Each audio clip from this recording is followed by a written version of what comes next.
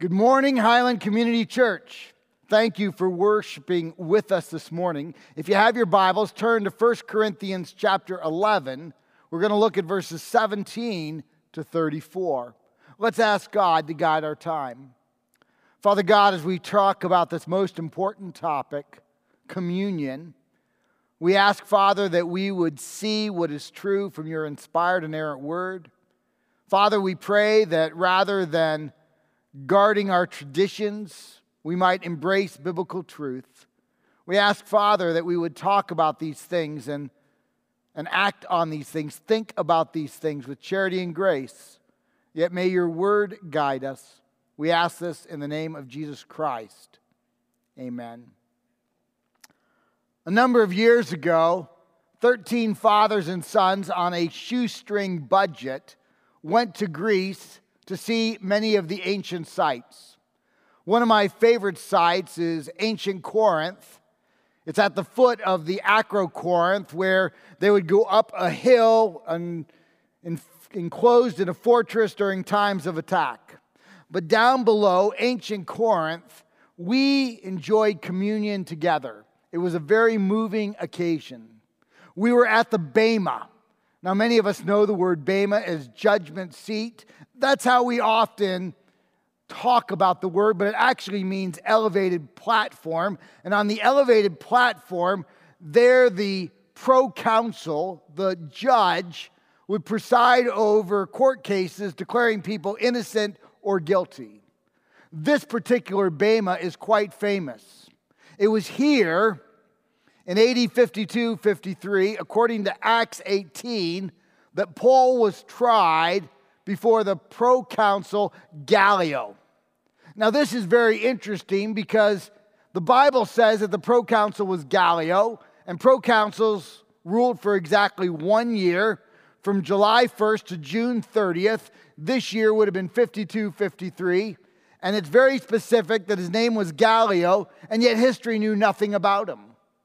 And so liberal scholars would mock Acts 18 as a fabrication of Luke's mind. But then, as you might imagine, in 1901, at the Temple of Apollos in Delphi, we found 9 fragments telling us that the proconsul in Corinth in AD 52-53 was a man named Gallio, who we now know to be the brother of Seneca, who was the tutor of Emperor Nero. How is it that history knew nothing of this man? The Bible did. And then, after 1,900 years, the spade of archaeology proves the veracity, the truthfulness of Scripture. It just reminds us that Scripture is inerrant without error, that it is God-breathed, inspired by the Lord. And it is there, right in front of that Bema, that elevated platform, that these 13 fathers and sons joined together in communion. But there was something else very remarkable at that site. There's also a whipping stone. We know the date to be about 45 BC. Now you see this whipping stone, it's up above. On it would be a leather thong, and they would tie one's hands to the leather thong. You can see it's low, you're bent over, and you cannot escape. And there'd be a husky Roman soldier on one side and another on the other side, and they would bring the whip down on you. Now we're about to take communion, and we're remembering what our Savior Jesus Christ did for us. And I think one way to read the Gospels is to see that Jesus is beaten not once but twice prior to going to Golgotha, the place of the skull. And we know that Jews are limited with 39 strokes, but Jesus wasn't beaten by Jews, he was beaten by Romans. They were limited by nothing but their whim and their strength. How many strokes did my Savior, your Savior, our Savior take on our behalf prior to going to Golgotha to be crucified? Jesus is beaten.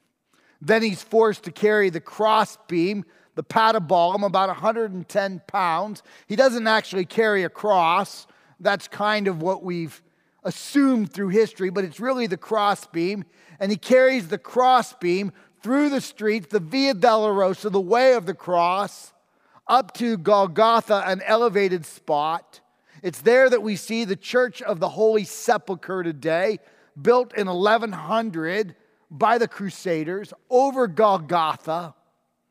And it is there that Jesus is forced to the ground, and they drive spikes into his wrists against the patibulum. And then they literally drag the patibulum with Jesus on it to an upright post. And those posts were always in the ground, because we know that during a 40-year period, 30,000 Jews were crucified.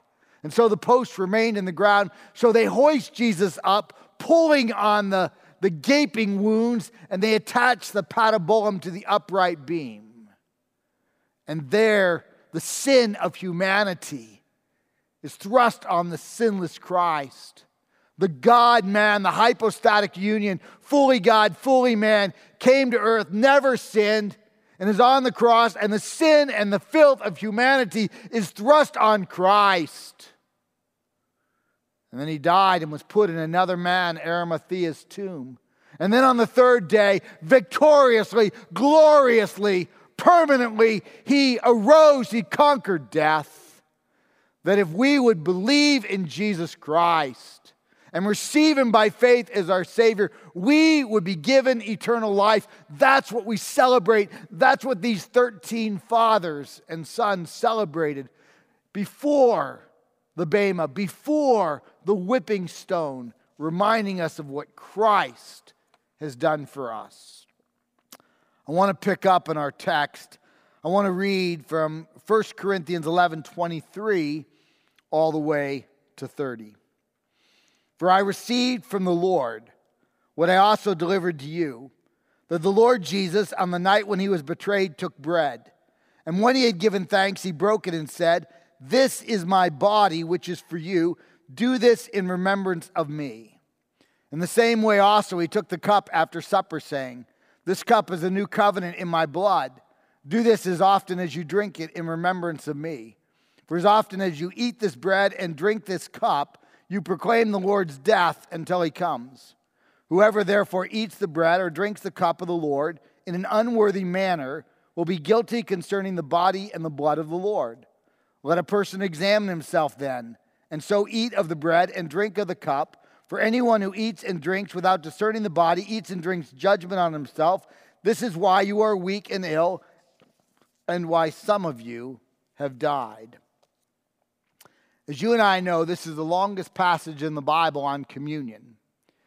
And communion is the celebration, the solemn celebration of the death, burial, and resurrection of Jesus Christ. That he paid the penalty of our sin, that by faith in Christ we may be given eternal life. And as you know, there are several understandings of communion. My desire today is not to put some down and elevate others, but to look at what Scripture says. And in doing so, we're going to investigate the three main ways that Christ followers understand communion, and to look at how Scripture understands it. The first main way is transubstantiation. Trans means change. Substantiation is the substance. This is the change in the substance. When the clergy person comes to the elements, he lifts it up and adores it. That's the technical phrase.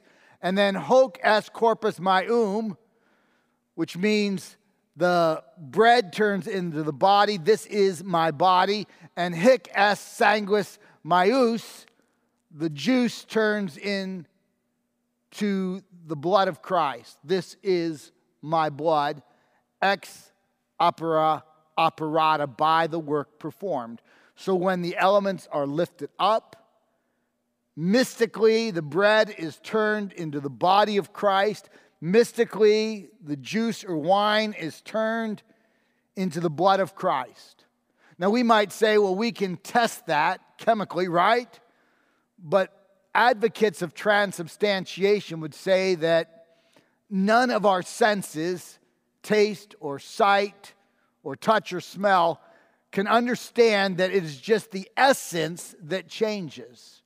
This is a desire by advocates to take Jesus' words literally when he says, "This is my body, this is my blood." Now, because advocates believe that this is literally the body of Christ and the literal blood of Christ, it came to a point where the clergy began to wonder if the laity might not spill the juice or the blood. And so from about 1416, it became necessary in their minds to serve communion to the laity in one kind.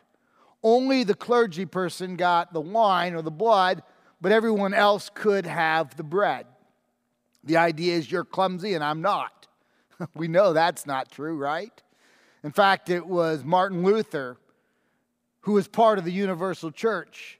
In his first communion as a priest, he had a strange relationship with his father, but his father came to his first communion, and because he saw his father, he began to shake in his hands, and he actually spilled the blood, the juice, and his father didn't talk to him for 2 more years. Of course, clergy can spill just like laity. And then there was a period of time around 1500 to about 1518, 1519, where there was so much superstition in the universal church that individuals thought to themselves, you know what? I'm going to sneak some of the bread, the host, and I'm going to bury it in the ground where I have my crops. And if the body of Jesus is buried in the ground, certainly I'll have great crops. Or they would sneak some more bread and they would feed it to their animals so that their livestock would produce well. And this superstition actually caused the church for about 18 years to give the clergy only the bread and the cup and the laity neither. And then we have the Protestant Reformation.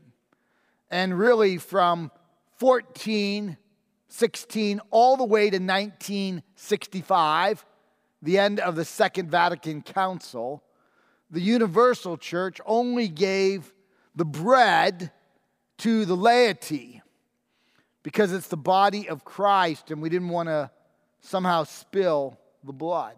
That was changed in the Second Vatican Council. Even today in Latin Rite churches, they might use a chin paten underneath some individuals who are eating the bread because if the crumbs fall down, we don't want the body of Christ to fall on the ground. And if you hear that I'm making fun of this, I'm not. I'm not making fun of this at all. Though I don't agree with it, what I see in it is an incredible desire to have reverence, respect, and honor when we partake of the bread and the cup. And that ought to be true for all of us, regardless of our tradition. But I don't agree with transubstantiation, the substances changing, because what is taught with it is that every time Jesus is celebrated in the Mass or communion, Jesus performs, this is the language, an actual, immediate, sacrificial activity. So those who believe in transubstantiation, they don't have an empty cross. The cross always has Jesus on it because Jesus in every Mass is being re-crucified over and over again, an actual, immediate, sacrificial activity. Yet listen to what Hebrews 9, 25 to 28 says. Hebrews 9, verse 25. Nor was it Jesus to offer himself repeatedly, as the high priest enters the holy place every year with blood not even his own. For then Jesus, would have to suffer repeatedly since the foundation of the world. But as it is, he appeared once for all at the end of the ages to put away sin by the sacrifice of himself. We believe in the sufficiency of the atonement of Christ. And just as it is appointed for man to die once, and after that comes the judgment, so Christ, having been offered once to bear the sins of many, will appear a second time, not to deal with sin, but to save those who are eagerly awaiting for him. Scripture is very clear. There's not an actual immediate sacrificial activity every time you and I partake of the elements because Jesus was sacrificed once and for all. It is the sufficiency of Christ's atonement that we believe in, and by faith we are saved. Hebrews 10, 11 and 12 says about the same thing. I'll start in verse 10. And by that we will have been sanctified through the offering of the body of Jesus Christ once and for all. And every priest stands daily at his services, offering repeatedly the same sacrifices which can never take away sins. But when Christ had offered for all time a single sacrifice for sins, he sat down at the right hand of God. In contrast to what Hebrews says, those who believe in transubstantiation have Jesus sacrificed over and over again, but Scripture is clear. He was sacrificed once. It was sufficient for all. That by faith we believe and receive Jesus Christ, we are given eternal life. Interestingly enough, this idea of transubstantiation is a late doctrine. It's part of the Fourth Lateran Council in 1215 AD. What did the church believe prior to that? It believed in the memorial view that when Jesus said, "This is my body," what he meant is, "This represents my body." And when he said, "This is my blood," what he meant is, "This represents my blood." Now, one could come back and say, well, if Jesus meant this represents, why didn't he say so? Well, that question is a good one, but the concern is mitigated by the fact that Jesus constantly talks in metaphors, does he not? And so we read the I am statements of John. John 6, Jesus said, "I am the bread." John 8, he says, "I am the light." John 10, he says, "I am the gate."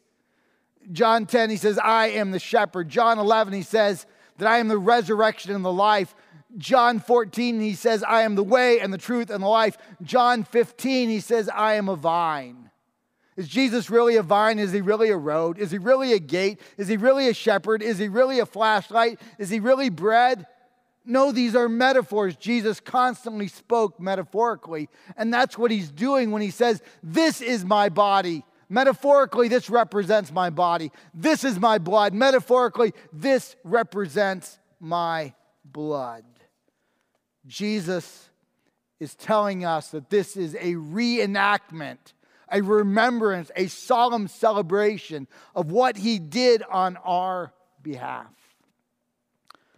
The third view that is very common today is consubstantiation. Con means with, substantiation means substance. It's the idea that every time we partake of the bread and the cup, Jesus, and this is the technical language, is within, under, and through the elements. As a sponge is filled with water, but the sponge is not water. The water is in, with, through, and under the sponge. So Jesus is in, with, through, and under the elements as we partake of the Lord's Supper. This was Dr. Martin Luther's view. He wanted to say that transubstantiation, the changing of the substance, was not true, but he also wanted to remind us that Jesus is present when we partake of the elements. What are we to say to this? Well, certainly Jesus is present when we partake of the elements.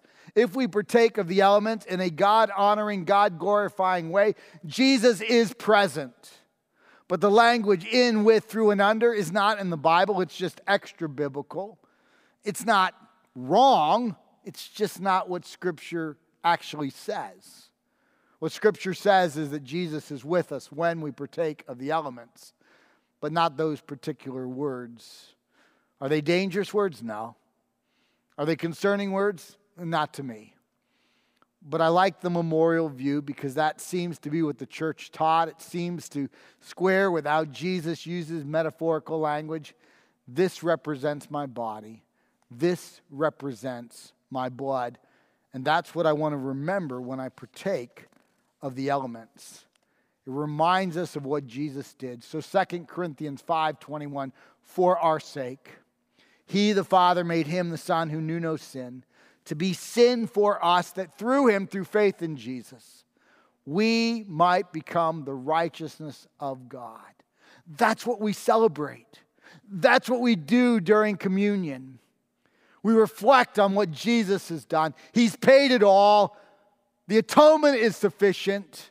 He went to the cross. He paid the penalty of sin, which is death, that by faith in Christ, we might be given eternal life. So when we come to the elements, what does the text tell us? It says, whoever therefore eats of the bread or drinks of the cup in a manner that is unworthy will be guilty concerning the body and the blood of the Lord. Let a man examine himself, and so eat of the bread and drink of the cup. For anyone who eats or drinks without discerning the body drinks judgment upon himself. That's why some of you are sick and some have even died. So when we come to the elements, there should be a time of reflection, a time when we make sure that we are in a right relationship with the Lord, because we do not want to eat or drink in an unworthy fashion. What might an unworthy fashion be? Well, first, an unworthy fashion is not knowing Jesus Christ as one's personal Savior. It may be that today might be the day when you say, yes, I know I'm a sinner. A sin is any attitude, action, thought, motive, inactivity, motive that is outside the will of God. That's sin. It's missing God's perfect mark in our lives. And we acknowledge that we're sinners. And we realize that the Bible says all have sinned, all have fallen short of the glory of God, and the wages of sin is death. And someone needs to pay the penalty of sin, our sin, which is death. And that's why Jesus went to the cross. And by faith, we believe that we're sinners and that Jesus died for us and rose again, that he conquered death. And we ask him to be our Savior, our Lord, and the power of God's Spirit, we begin to turn from sin. We need to know that we are believers in Christ. It's not our worthiness, it's Christ's worthiness imputed to us through faith in Jesus. And so this is for believers only. You've got to know Christ. Otherwise, please let the elements pass. Second, unworthy is if even knowing Christ, we're involved in a flagrant, unrepentant sin. A besetting sin in our life that we're not dealing with, we're not confessing, we're not asking God to empower us to turn from.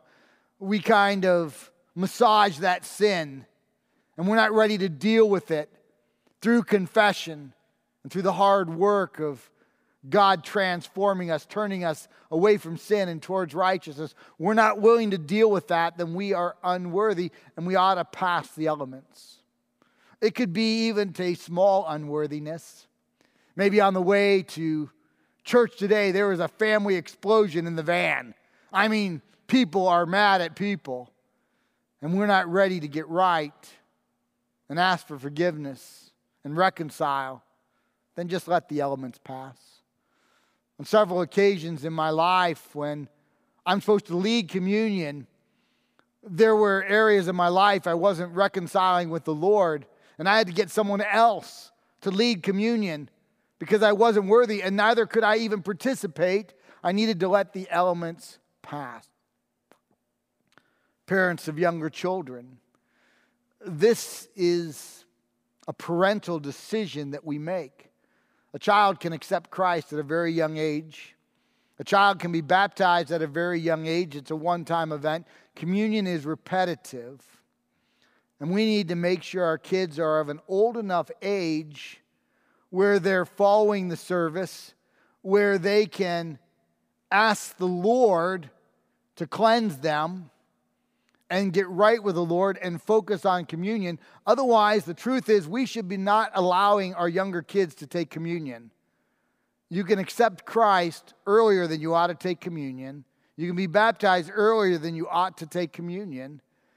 And it's different for every child and every family, but one of the parental roles that we play is to decide when our kids can take communion and not.